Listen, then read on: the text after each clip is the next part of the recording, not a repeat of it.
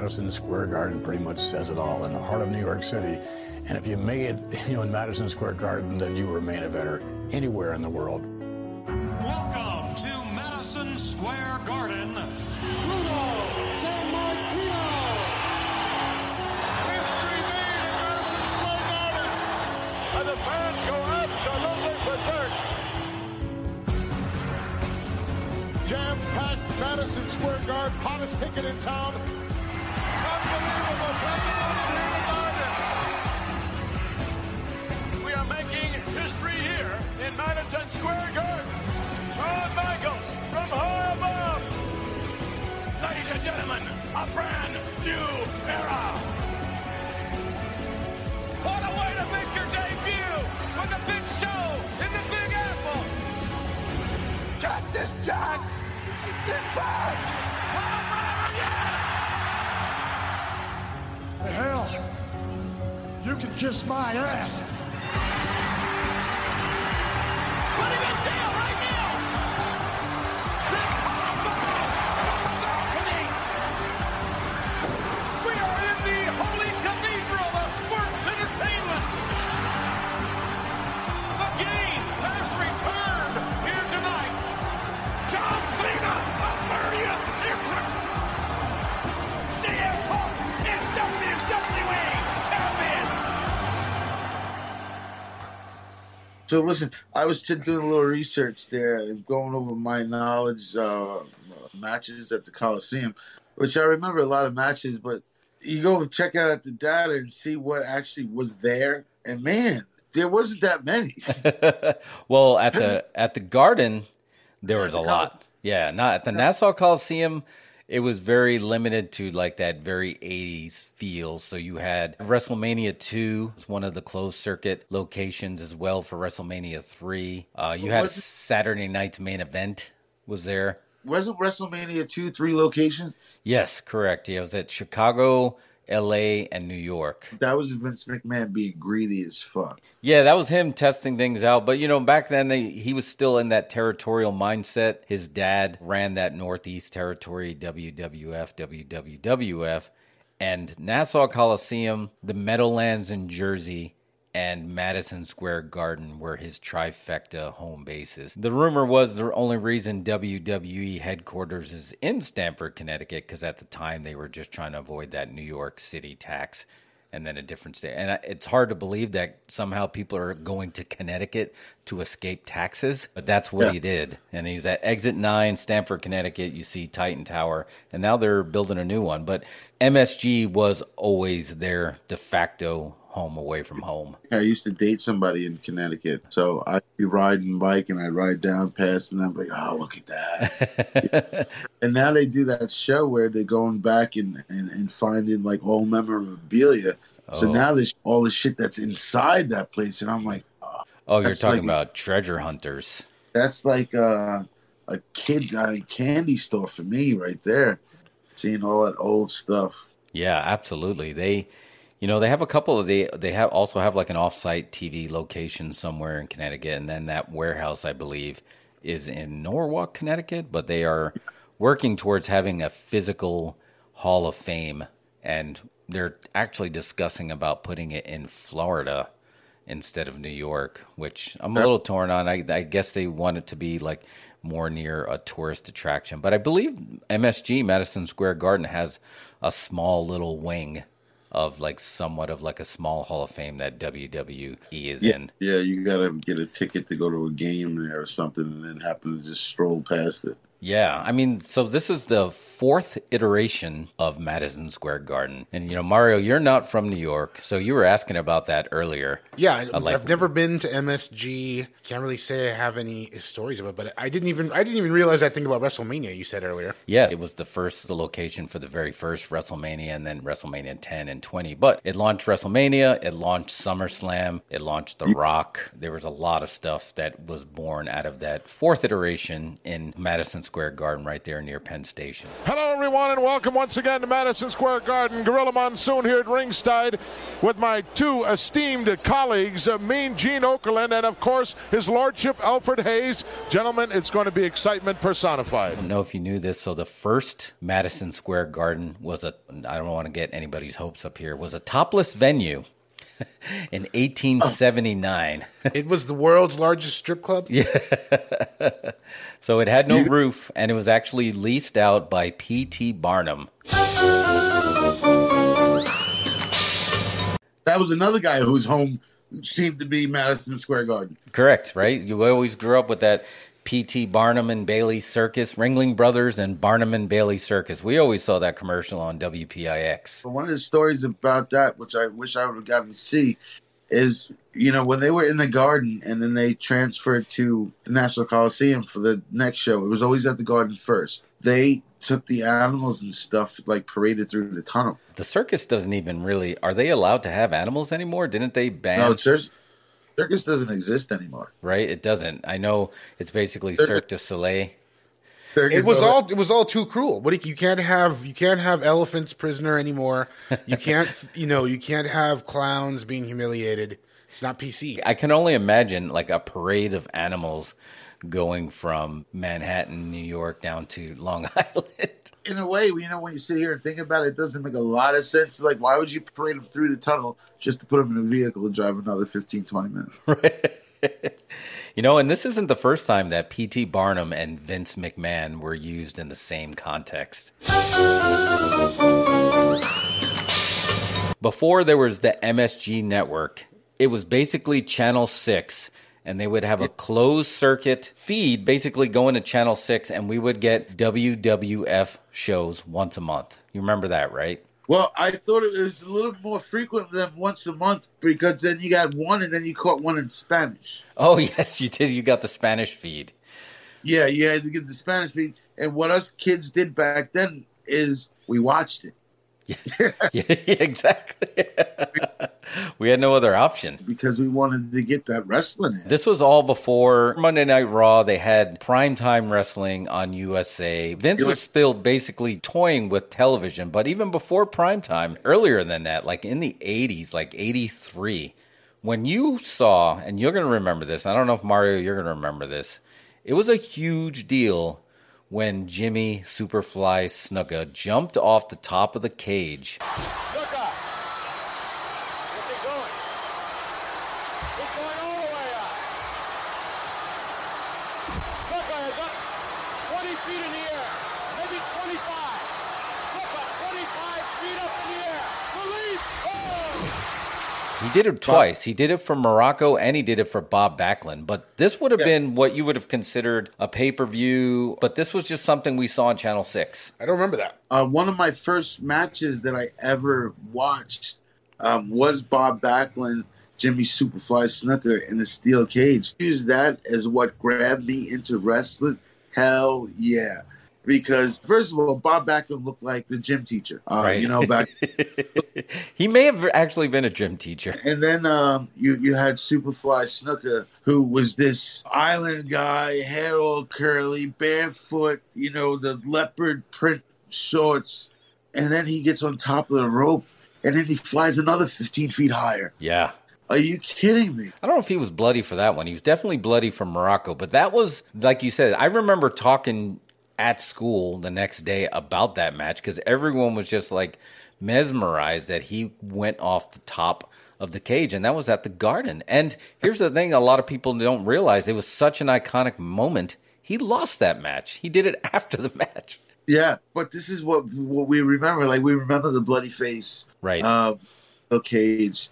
We remember Snuka flying. We never remember who won the match. It didn't matter who won the match. We saw some of the most exciting things that we've seen on TV at that time. A lot of the vets, that's what they talked about when wins and losses do not matter. You have to go out there and become a star. And sometimes becoming a star means you're going to lose and you're going to become a star doing it. And we saw Stone Cold do it many years later, but that was back in the day when Snuka did that and he became a star because I believe he was a heel when he was wrestling Bob Backlund. And eventually then he did become a babyface because how can you not like, you said, how can you not like this guy that looked like he was straight out of the island. He was, he was ripped to shreds in his Tarzan trunks, diving off the cage. 20,000 plus going bananas here in Madison Square Garden as the Superfly flies. But they never gave him a title. No.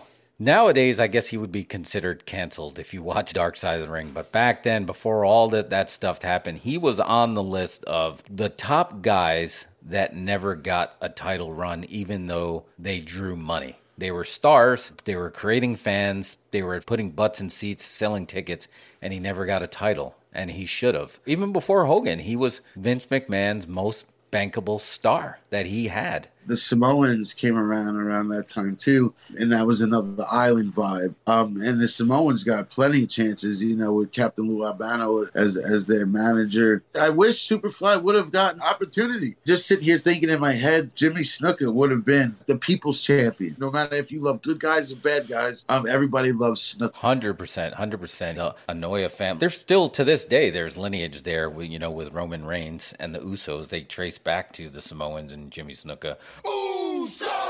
But you're right. They were major stars that people paid money to want to see. And that was born from the Garden. And a lot of people forget that Jimmy Snuka was part of the WrestleMania main event when Hulk Hogan and Mr. T versus Mr. Wonderful Paul Orndorff and Roddy Piper. Snuka was in Hogan and Mr. T's corner. That's how over he was, because that was when Hulkamania was really starting to ramp up and that WrestleMania was ramp up, and Vince knew that Jimmy Snuka was a big enough star that he should be in that main event, even though he was just a corner man. And he didn't get a lot of time in that ring. I remember fans like us were like, oh, Snuka's there, but why is he not doing anything? Snuka was giving Mr. T the rub. Yeah, he was. A lot of the wrestlers back then weren't really a fan of that whole Mr. T. No, there was some good stuff. R.I.P. Roddy Piper, but there's some stuff out there that they were not going to just let some actor come in and get over on them. And that's why Piper was adamant that he was not going to be the one that was getting pinned. He schooled Mr. T a little bit. If you watch that match, you can tell when he was snug versus when he was working with him. And they're going nose to nose. Mr. T and Roddy Piper nose to nose in the center of the ring. Look at this, they're exchanging sweat. Oh! Piper now goes behind quickly, takes him down to the canvas. Mr. T to his knee, nice sit out. Switch but didn't get out. Sit out and turn it again by Mr. T, and Piper riding him. Some of the shows they have now, Dark Side might be. I watched part of that where Piper was not pleased with that, and how he was very vocal about it and didn't care if Mr. T was standing right there, because to Roddy Piper, he was part of the top echelon of the WWE at the time. And like you said, he wasn't letting this actor come in. I don't care, Clubber Lang, Mr. T, whatever you want to be. He wasn't coming in letting you, no, you're not pinning me. It was a pride thing for him. Right. But he earned that. He paid his dues. And it's like he got this guy coming in just because he's an actor and a big draw name. You're not going to come get what I've been working my ass off for. I think all the wrestlers were like that back then just because they were protecting kayfabe. But they also started to realize that we can make money. This was the number one wrestling event when it started to become a household name.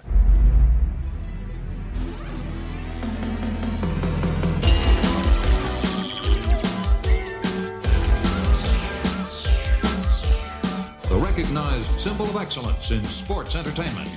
Pay-per-view didn't exist yet, but they had closed circuit location. You can go to the movie theater and sit and go watch WrestleMania from Madison Square Garden through a closed circuit feed. Now we see that a lot, but back then that was a huge deal. And you knew you weren't getting tickets because when you saw, that was a spectacle. Back then it was a big deal to have Billy Martin. Still, he was a New York celebrity, but people knew who he was. He's the Yankee manager. They had Liberace there. You couldn't get a ticket, so they knew that there was going to be a huge demand. The who's who of celebrities was at WrestleMania at the Garden. But just think, if this was a 15,000 right now, they're going WrestleMania. They're planning on selling out 100,000 seats in Dallas twice, yeah, double that. But back then, for the first WrestleMania, the Garden carried that much weight. They didn't call it New York's most famous; it was the world's most famous arena.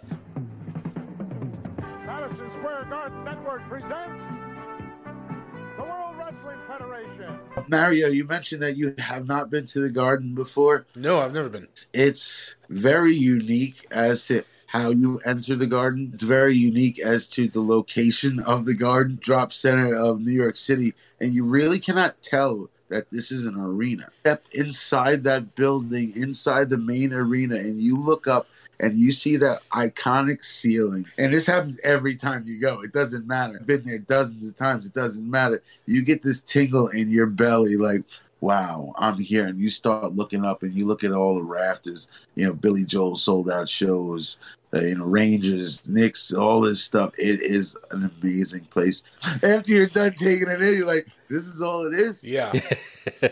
Smaller than it looks on TV. Oh, yeah. Yeah. Absolutely. I was reading, and it said that it had over $1 billion of renovations over a 3-year period for the latest iteration, which this is the 4th version of Madison Square Garden. But a $1 billion second renovation took place over 3 off seasons. And that's a lot of money for a small building, but that just goes to show how important that building is. It's the prestige, right, of that building. It doesn't matter what you're in. If you're in any form of entertaining, if you're into wrestling, if you're into singing, if you're into dancing, if you're an athlete, you made it once you can perform in Madison Square Garden. So not just said it right. If you can make it there, you can make it anywhere. And the Garden was, especially for athletes, whether it's wrestling, basketball, play in the Garden, it's important because Chris Jericho, right, his dad played for the New York Rangers and he knew the prestige. It was a big deal when my dad played hockey here and now I get to actually wrestle there.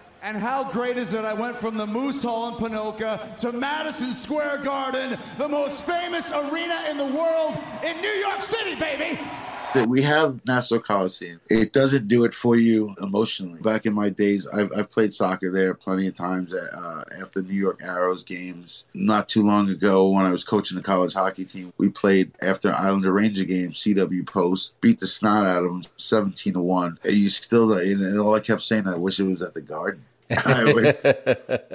Yeah, there was something about Nassau Coliseum that it always felt like the little cousin Oliver to MSG's Brady.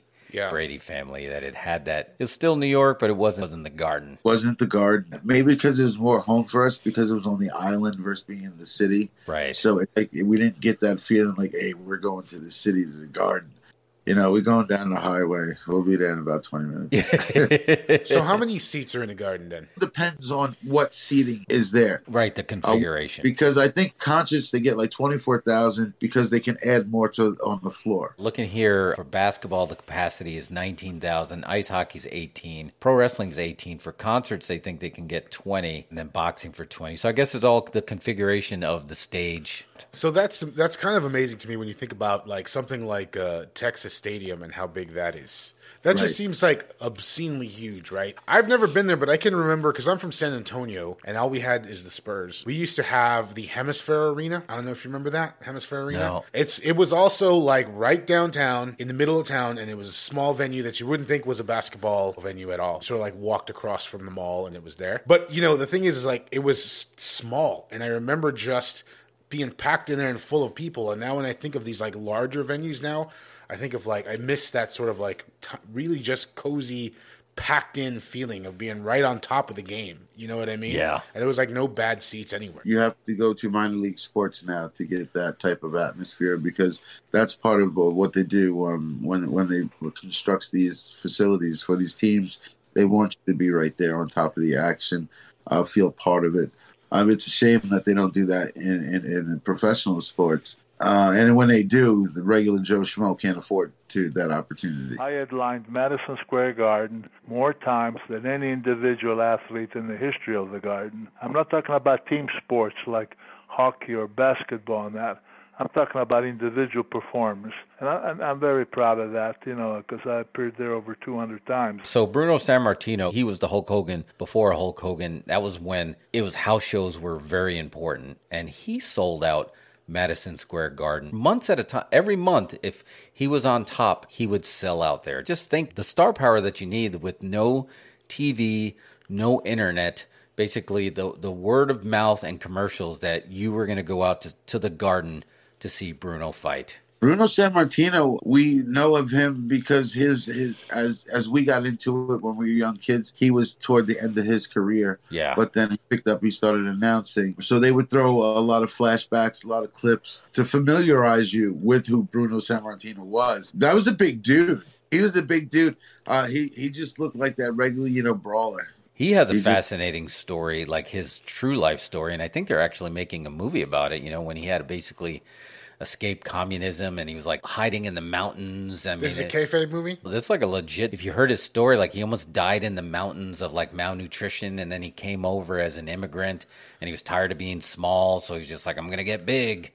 And then he turned into freaking Bruno Sammartino, who he held the record for a steroid-free bench press. World record at the time was like 525 pounds, but he did that raw. No supplements, nothing. I realize that your ears are all nasty and naughty. I know that your nose is smeared all over your face. There is nothing wrong with me. Do you think in your wildest dreams, after 15 years, that you could even come close?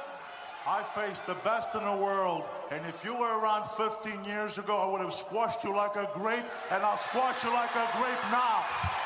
Bruno Sammartino sold out Madison Square Garden 188 times and was named the world's strongest man, and he held the belt for 2,803 days, consecutive days. I believe Bob Backlund held it for like a stupid amount of years. Yeah, he came close. He was going to be the heir apparent to Bruno Sammartino. And then Vince Jr. took over, and then he was like, no, we got this guy, Hulk Hogan. Obviously, when you think of Madison Square Garden, you have to think of Hulk Hogan because that's where Hulkamania was born. I believe January 23rd, 1984, pre-WrestleMania. Again, no WrestleManias yet. The Iron Sheik fought Bob Backlund. Bob Backlund was in the camel clutch. Arnold Skolin threw in the towel. The rumor was that Arnold screwed Bob Backlund. That might have been a shoot, that Bob Backlund was not going to let the Sheik take the title off him. But you can't tell because they're very protective of kayfabe. Now he's got it. He hooked Backlund back. He's right in the center of the ring. Pull on it. Oh, look at the pressure he's putting on. Look. That's it. He's sitting right on that lower back. Is he ever pulling on it? Pull on it. And Backlund's got a bad neck. Pull on it. Oh, pull on. Backlund did not submit. Arnold Skolin threw something into the ring. That's the same as a submission. If I'm correct, that's the same as a submission. We have a new champion in the World Wrestling Federation. Arnold Skolin, knowing that Bob Backlund would not quit, threw the towel in. But then, like a month later, who's going to fight? Bob Backlund's not going to fight for his rematch. Who's going to fight? It was Hulk Hogan. And then right there, Hulkamania was born right there in Madison Square Garden. She's going up. Hulk Hogan, he drops a big leg on him. He's down for the cover. Hook the leg. 1, 2. He got up. Hulk Hogan matched the energy of Madison Square Garden. There's not too many people, just the entrance music was enough to send an arena wild. Hulk Hogan and Stone Cold Steve Austin.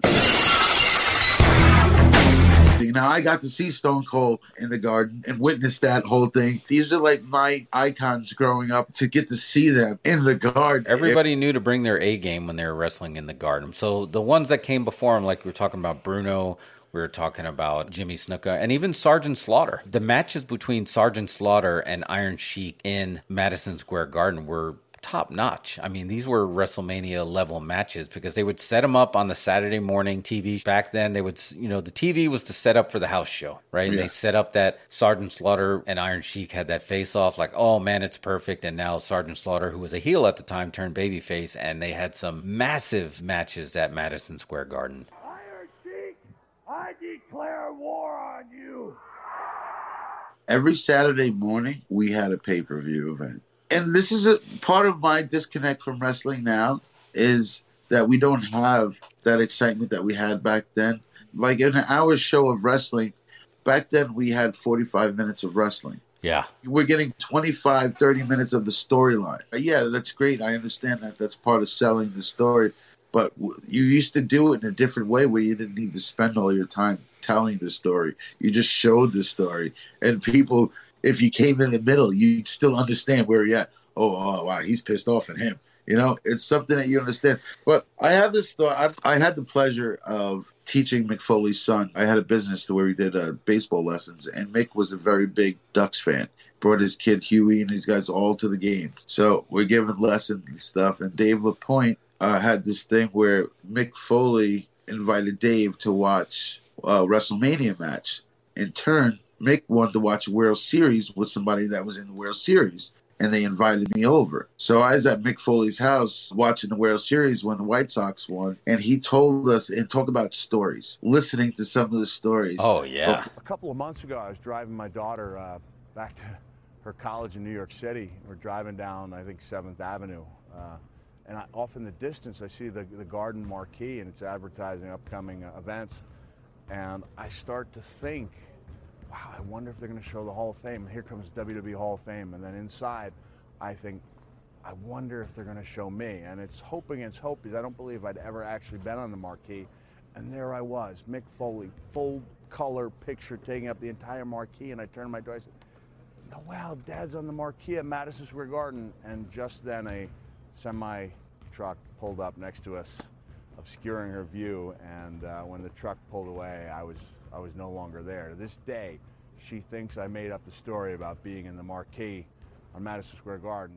Mick Foley, you know, he's a Long Island guy, so he understands the importance. He was actually in the front row when Jimmy Snuka went off the top of the cage. He was there. If you search, there's a picture of a young Mick Foley who said he had hitchhiked to the Garden so he can watch that live. And that's what inspired him to like, I need to have that Jimmy Snuka moment that he had in the Garden. And that inspired him to go off the top of the cage. So it wouldn't have happened if there was no Jimmy Snuka off the top of the cage at the Garden. I mean, it was influenced legends. Incredible. We've talked before, just listening to some of the stories that you tell. You know, it's incredible. You know, Baby Rock, before nobody knew who he was, you should have bought him dinner that night, man. Go down to Dunkin' Donuts, get the biggest jelly donut you can find. His debut was at the Garden. Like, I was there for his debut of just like getting in the ring. Is WWE going to use this guy? But his actual WWE debut was at the Survivor Series, as Rocky Maivia was also at Madison Square Garden. So he is another one. And obviously his dad, Rocky Soulman Johnson, they defended the titles with Tony Atlas. That was a big thing. So he knew the importance of the Garden too. Well, these guys who coming in like you know, as a legacy to the sport, the history's passed down, the importance is passed down. Like I currently right now I started working for NAX Wrestling. James Bonavia is a guy who runs and heads this one. His grandfather is a legend. From the Isle of Malta, weighing 273 pounds, Baron Mikel Cicluna. Comes with pure passion, and he's still like, even putting on the production, it has to be 100% authentic. And he said to me, like, he's gone to wrestling whenever it's in the Garden, he goes. He said he picks something up every time, and he said it doesn't happen when you go other arenas, but there's something about the Garden, like you said, everyone has to bring their A game when they're at the Garden. So that's when you get a lot of things that you might not see, a lot of creativity that you might not have seen before. Absolutely. And this is, again, it's not secluded to New York. It was a big deal before TV when Mil Mascaras, you know, we're big Lucha fans here. When he came from Mexico, it was a big deal. He talked about how important it was for him to wrestle in the Garden and, you know, how big he was in Mexico. Antonio Inoki was just as big in Japan, and he talked about what a big deal it was to wrestle in Madison Square Garden. There's just something about that building, and maybe there's a ley line underneath it or something, geography they can study underneath of it. What magic is in that spot right there that it just brings out the best of people, whether it's in sports or in entertainment. I mean, you're talking about Billy Joel, you're talking about Elvis, you're talking about Elton John. I mean, big stadium shows. They'll play all these big stadium shows, but then they got to play the Garden too. You didn't play a big stadium until you played the Garden. Right. Mario was talking about seating for.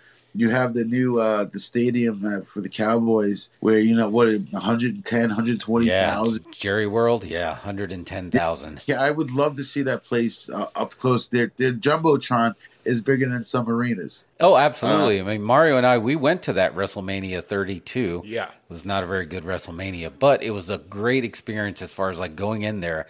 And I caught myself, I was like, I got to stop looking at that Jumbotron because I can watch TV from home. Right, I'm here to watch the live wrestling, but that screen just literally pulls your face up that you have no choice. It brings you to it, right? I mean, you got to face it. That stadium is so huge where if you're sitting in wherever you're sitting, it's hard to see. Yeah. It's hard to see. Like, it's small. Yeah, that ring looked tiny. It looked really tiny. And it was funny to me that there were some folks sitting behind us when we were there, and they were obviously from the East Coast, and they had a lot of commentary going on, you know what I mean? And we're nowhere near being heard by anyone. It was constant. WrestleMania people make pilgrimages. Started from the Garden, and think the Garden launched WrestleMania, SummerSlam, and the Survivor Series, and the very first Elimination Chamber were all from Madison Square Garden. From time to time, I would bring up the new arenas were popping up all around the country, that they certainly were attractive marketplaces for us in the future. And he said, yes. He said, but remember one thing, the Garden will always be the Garden. They had WrestleMania 1 at the Garden, then they had the 10-year anniversary, then they had the 20-year anniversary, and then I thought, well, maybe for the 30-year anniversary, they're going to end up at like MetLife, so they're at least New York-ish, and then maybe they can just have like a satellite feed of some matches from the Garden. But I think at that time, Vince is like, he's in crazy billionaire mode, and he's not really concerned with history like he would have before, because there's a lot of history, WWF specific history there, that it's a big deal. When Ring of Honor was trying to run a show there and New Japan was trying to run a show there, it was exciting. But at the same time, and Andrew, you would know this maybe more than Mario, just there was a weird, they're invading our territory kind of thing. This is the house that WWF built. This isn't just a wrestling venue. We felt that we were being not betrayed, but when they came up with the other wrestling, we had our Saturday morning wrestling, and then there was somebody they threw, maybe that was turning on Channel 11. They throw something on, and I never caught into that. I never, even when the Four Horsemen started coming over, I could never buy into it because my loyalty was like to Vince McMahon. Yeah. Finding out, doing some of the history later, that some of our good talent, our superstars, came from over there. Yeah, all of them. Pretty much all of them. There wasn't a lot of homegrown talent. And that was something, even Rock, if there's any truth to the show that they have, The Rock, I started watching that not too long ago, but even these guys were starting out somewhere else, smaller, before, they got to a point where now they were maybe at top pay for where they were. So now it's time to let's call Vince McMahon and see what we can do. Yeah, no, I think that's absolutely true. That making it in the Garden was a big deal, but you did have to start somewhere. But like you said, a lot of the big stars were already making money in different locations. The Rock being one of the few that wasn't making any money until he made it. He would be like probably the first that you would consider like WWE, like homegrown. Finally, The Rock has come back to New York City! From the more modern era. Because back then, NWA was just like a group of territories and just like, okay, Vince McMahon Sr., Northeast is your territory, and that happened to have the Garden in there. It was a big deal, too, because they would do stuff at Madison Square Garden before TV where they would have house shows where something big would happen, and they don't do that anymore. Well, you could get away with that, couldn't you? Yeah. There was no Twitter where it would be leaked immediately. Yeah, exactly. That was it. So they're like, we got this fan cam, that actually, and it looks like somebody from the fourth row recording, Bob Backlund losing the title to Diesel on a house show that wasn't supposed to be televised. But you would expect it at the Garden. Anything could happen at a house show at the Garden. All right, hi again, folks. Here at the Big Apple, Madison Square Garden, a tremendous World Wrestling Federation card. Ted DiBiase, Bam Bam Bigelow, King Kong Bundy. Did I mention that matchup? It'll return Orndorff and Rude to meet. Also, you're going to be seeing the ladies in action. The Glamour Girls of Jimmy Hart are going to be on hand. They are something else. Come on in. Ultimate Warrior also on the card. Macho Man Randy Savage. Things have not been the same. I don't know if they can ever be returned to any level of sanity for you, for Elizabeth, but I know one thing. You've got the Honky Tonk Man here in the Garden on November the 24th. Madison Square Gardens, on the 24th. Yeah, your team. Yeah, the Honky Tonk Man's team in the Survivor Series better get themselves a new captain, because you ain't gonna make it. You're not gonna make it to the Survivor Series. I got you in Madison Square Gardens, the Macho Man, Randy Savage. So talking about wrestlers, another wrestler that stands out in my mind that really shined at the Garden is Triple H. Yeah. Hunter Helmsley, he is one who was built for the spotlight. If you know Triple H, you know Paul. He's a historian of this business. But he was also trained, I believe he's from like New Hampshire or Massachusetts. He was trained by Killer Kowalski, so he was a Northeast guy. Triple H has numerous, on the top 20 here, he has numerous spots. So he was number 2. His return after a big hiatus for first Monday Night Raw episode of 2002 was the biggest standing ovation in his career. That was at MSG.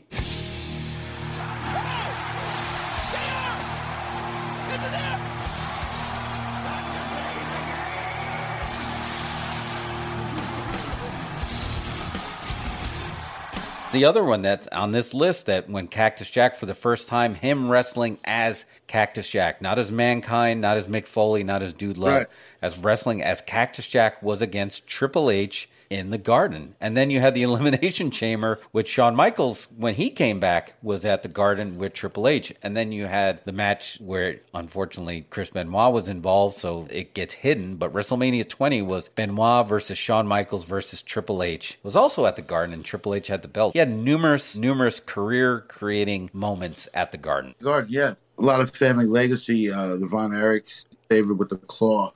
You know how many people got the claw because of him? Oh, yeah.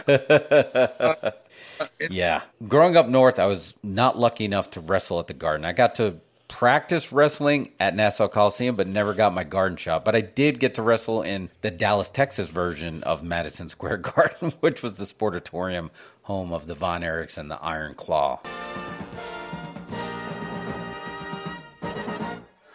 Welcome to World-Class Championship Wrestling, the Major League of Professional Wrestling seen around the world and across the nation, right here from the Sportatorium in Dallas, Texas. It was nowhere near the prestige of Madison Square Garden, I can tell you that. What venues even have closer to that prestige anymore? I feel like a lot of older venues, classic venues, have been torn down. I feel like, they're all closing down, right? Boston Garden, I would say. Boston Garden is one. Yeah, that's it. They've had a lot of special wrestling matches there for sure. Is that still there, or did they just rebrand it? They went the route that the days are going, where they sold their soul. It's still there, but isn't it funny that the closest thing you can get to that in New York with MSG is the only other baseball stadium that does not need a brand name because they are a brand name, and that's Yankee Stadium. It's like, you're not going to get, T-Mobile Yankee Stadium. You're not going to get Chick-fil-A Yankee Stadium. It's Yankee Stadium. It's one of the few that's left. I don't know. Maybe Apple will buy it one day. Yeah, Apple Yankee Stadium. Family would never go for it. No, the family would have to be gone. Because it's a pride thing for them. And it just to say I didn't have to sell myself. It still bothers me that it's not Shea Stadium. I call it Shea when I drive by, and they're like, what? I just see City. This is baseball, Major League Baseball. So let me go through these quick lists here. I want to make sure we don't miss. I think we already covered a lot of them. Mr. Perfect and Bret Hart. Yeah, that was SummerSlam. That was Bret Hart's coming out party, as in, I am a top singles guy, and I can carry the big belt. I remember, my tag team partner getting into wrestling. He said he wore the VHS out on that, watching it again and again and again. And that was a Garden match. Bret the Hitman Hart versus Mr. Perfect for the Intercontinental title at SummerSlam 91. Nice block there, that move. Oh, he's got that hole half applied on the canvas. He's turning him over. Beautiful counter. The sharpshooter. He's got it. He's got it. No. We've got a new champion. We got a new champion. Andre the Giant and Paul Orndorff versus Roddy Piper and Bob Orton at the Garden. Paul Orndorff standing next to Andre the Giant. Yeah. One thing that stands out to me about Paul Orndorff is his robes. He was close, he was close to as far as like Ric Flair with those number wonderful robes that he always had. Don't forget Greg Valentine. Here's the thing about the Garden that I missed. He was a Garden mainstay. It was a big deal that, and luckily I got to become friends with him later on. Halfway through the show, it was a huge deal when Howard Finkel would walk out to the ring, and all he was literally going to do was announce next month's card. This wasn't a restroom break. This wasn't a concession stand break, because during the show, they were were already setting up for what we're going to do next month. So if something happened, like, oh man, I wonder what's going to happen if those two ever face each other. And then Howard Finkel would work that. And he's Roddy Piper and Mr. Wonderful, they're not seeing eye to eye right now. So it's next month, Mr. Wonderful, Paul Orndorff will be facing Rowdy Rod. And he would just like animate between how he was going to announce next month's card at the Garden, and he would get like Road Warrior pops, and all he was doing was announcing the angles that were set up. And this was just a house show, yeah? It was just a house show. It's just a ritual, man. It's just a shouting ritual. The time of the fall, 5 minutes, 40 seconds. The winner of this bout, and new World Wrestling Federation Heavyweight Champion, the incredible Hulk Hogan. We talked about the Cactus versus Triple H. There was a pretty big three-way dance between Kurt Angle, Triple H, and Chris Jericho. That was another Raw. Again, there was a ton of Raw moments. The one being close to the top of all time was the first time Stone Cold actually got his hands on Vince McMahon and really created Mr. McMahon character, because Brett had shook him up and stuff, but he was still staying in character that I'm just, goofy Vince McMahon, the announcer. But after he took that stunner, he was never goofy Vince McMahon after that. And that was at the Garden. And man, the roof blew off that. They say the roof blew, but I remember watching it on TV. I remember people talking about it. Oh my God, I hope he finally gets his hand. Everybody wanted to see Vince McMahon get his. To make you or the World Wrestling Federation happy, hell, I feel like Cool Hand Luke. I'll work within your stupid little system. That's all these people ask. I appreciate the fact that you and the World Wrestling Federation care. And I also appreciate the fact that, hell, you can kiss my ass.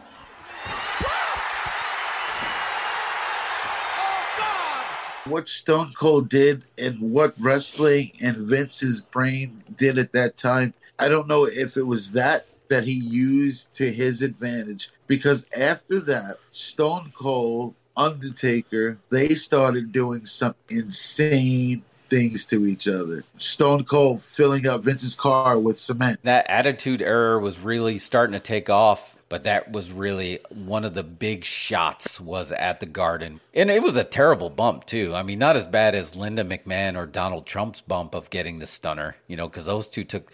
The two worst stunners of all time were Linda McMahon and Donald Trump. But that first one that Vince took was really awkward, like really awkward when he took that stunner. But nobody cared because it was just like, wow, finally somebody hit this guy. For years and years, people were just like, I'm tired of this goofy fuck.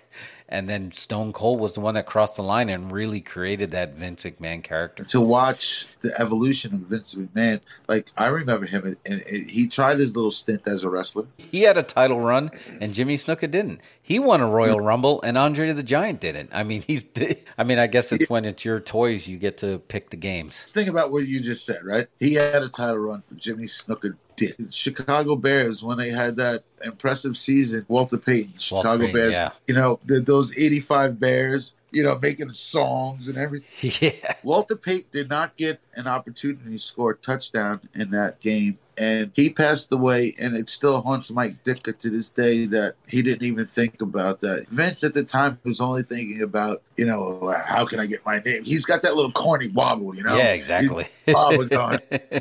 Yeah, no, he was always just thinking of the next thing. He always made it where his company was bigger than any one person. Now that's really all it is. They'll sell a WrestleMania, and you won't even know what the card is. All right, Andrew, before we let you go, I got to ask you as someone who grew up in New York, who would be your Mount Rushmore of professional wrestlers at Madison Square Garden specifically? You have to go with Bruno Sammartino. Then you definitely have to go with The Rock, Hulk Hogan. I'd have to say Stone Cold. Stone Cold. That's a good one. That's solid. If I had to throw one more in there, before I did the research coming up to the show, I would not have added him. But doing the research, I would add him and would agree that Triple H, if there was two people in contention for that final spot, Triple H could be one of those. I totally can see that kind of revolving around that Garden. But yeah, you got to have Bruno in there and you got to have Hogan in there. From that building, they launched Errors. Bruno launched that can't miss live event. Hogan launched Rock and Wrestling, can't miss. And then Stone Cold launching that Attitude Era. And then Rock just launching wrestling into, the stratosphere of Hollywood, all from that building. What you just said is a tremendous bridge to everything from that building, like you said. So you have Bruno Sammartino, let's lay the foundation. And then you have Hulk Hogan. Now we have the foundation. Let's bring a little flair into it, right? And so now let's get Hollywood involved in it. Stone Cold, let's bring that little guy sitting on the back of his truck having a beer into it. It says, okay, now we have this. Now let me show you what we can do with all of this. Just to hear the way that you said it, it was clicking in my head. I'm like, wow, you just sat there and named the people who paved the way. We all watch out of habit, even during the bad times, waiting for that next one. Because we know it'll come. Historically, it's like the Chosen Ones or the Neos of the Matrix. Like, we know another one's coming because we've seen the ones before. One guy we didn't talk about, Brock Lesnar. Brock had that big match at WrestleMania 20 with Goldberg, and then Stone Cold was the ref. There's something about those New York fans. They're educated fans, but they will let you know when they're not happy. That crowd knew that Brock contract expired. They knew that Goldberg contract was expired, so they knew they were leaving. So they basically booed them out of the building and basically convinced Stone Cold as the ref, like, well, clearly not going to be happy with a match. They both got a stunner just to make that rowdy New York crowd happy at MSG. Page out of the book of Stone Cold Steve Austin. But Stone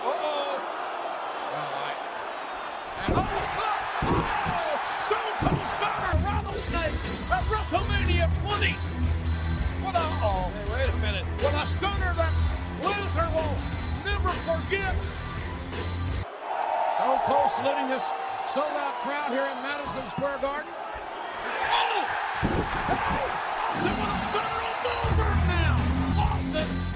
But you said waiting for the next one, not knowing when the next guy is going to be. It's just always about this, finding that connection with the audience, and that New York audience always found a way to sniff those guys out and let them know. The Garden will always be the Garden. Well, before you go, I wanted to give you a chance to plug your stuff. We needed about another hour for me to talk about it. So we have the show Monday night, The Truth, with Andrew Washington and Frank Carrera. We do that Monday nights, 10 p.m. with Strong Island Network. I have the Clubhouse out in East Hampton, where I'm at Thursday through Sunday. I host game nights out there. Bingo at 5 o'clock, and then we do trivia, and then we get into some karaoke. It's a great place to be. I try to explain it to people, and it's an upscale Dave & Buster's. We have all the same things that Dave & Buster's do, but on a higher level. And then I'm into NAX wrestling. Now, you mentioned Mr. Finkel. I am the Mr. Finkel, where I'll be doing a lot of the pre-fight, post-fight interviews with the wrestlers. We're talking about dabbling a little bit, where I'm going to start doing a little training. Remember, I asked you about, is this retirement? I'm working a way to bring you out. I just tell you. I gotta get you out one time. And I have my magic, which is going great. I just got booked for Vermont, 2 weekends in Vermont, right next to Okemo Mountain. So I get to do a little skiing during the day and see what the nightlife is like, doing some magic at some local restaurants. I got to do a rap party for Good Friday and a movie with all these other guys. We're talking about getting into some movies. So 2022, I promise, is going to be my year. I said I'm going to either make it in 2022 or I'm just going to be a local magician staying around town. Great meeting you, man. Great hanging. Hey, man, next time I'll show you a little magic, Mario. Truth with Andrew Washington. Information on local businesses, things to do, current news, sports, and no politics. The type of information you want. The truth. Because I'm going to do something really stupid. I'm going to get you in the ring and I'm going to challenge you. Oh, man. So Frank's going to be... I had $1 for every time I heard that. No, but we're going to do it for real. Hold on. We're charity? But you can't hurt me. For charity. What? Let's do it right here in this Hold on. You don't want to go now. Hold on. You don't want to do that now.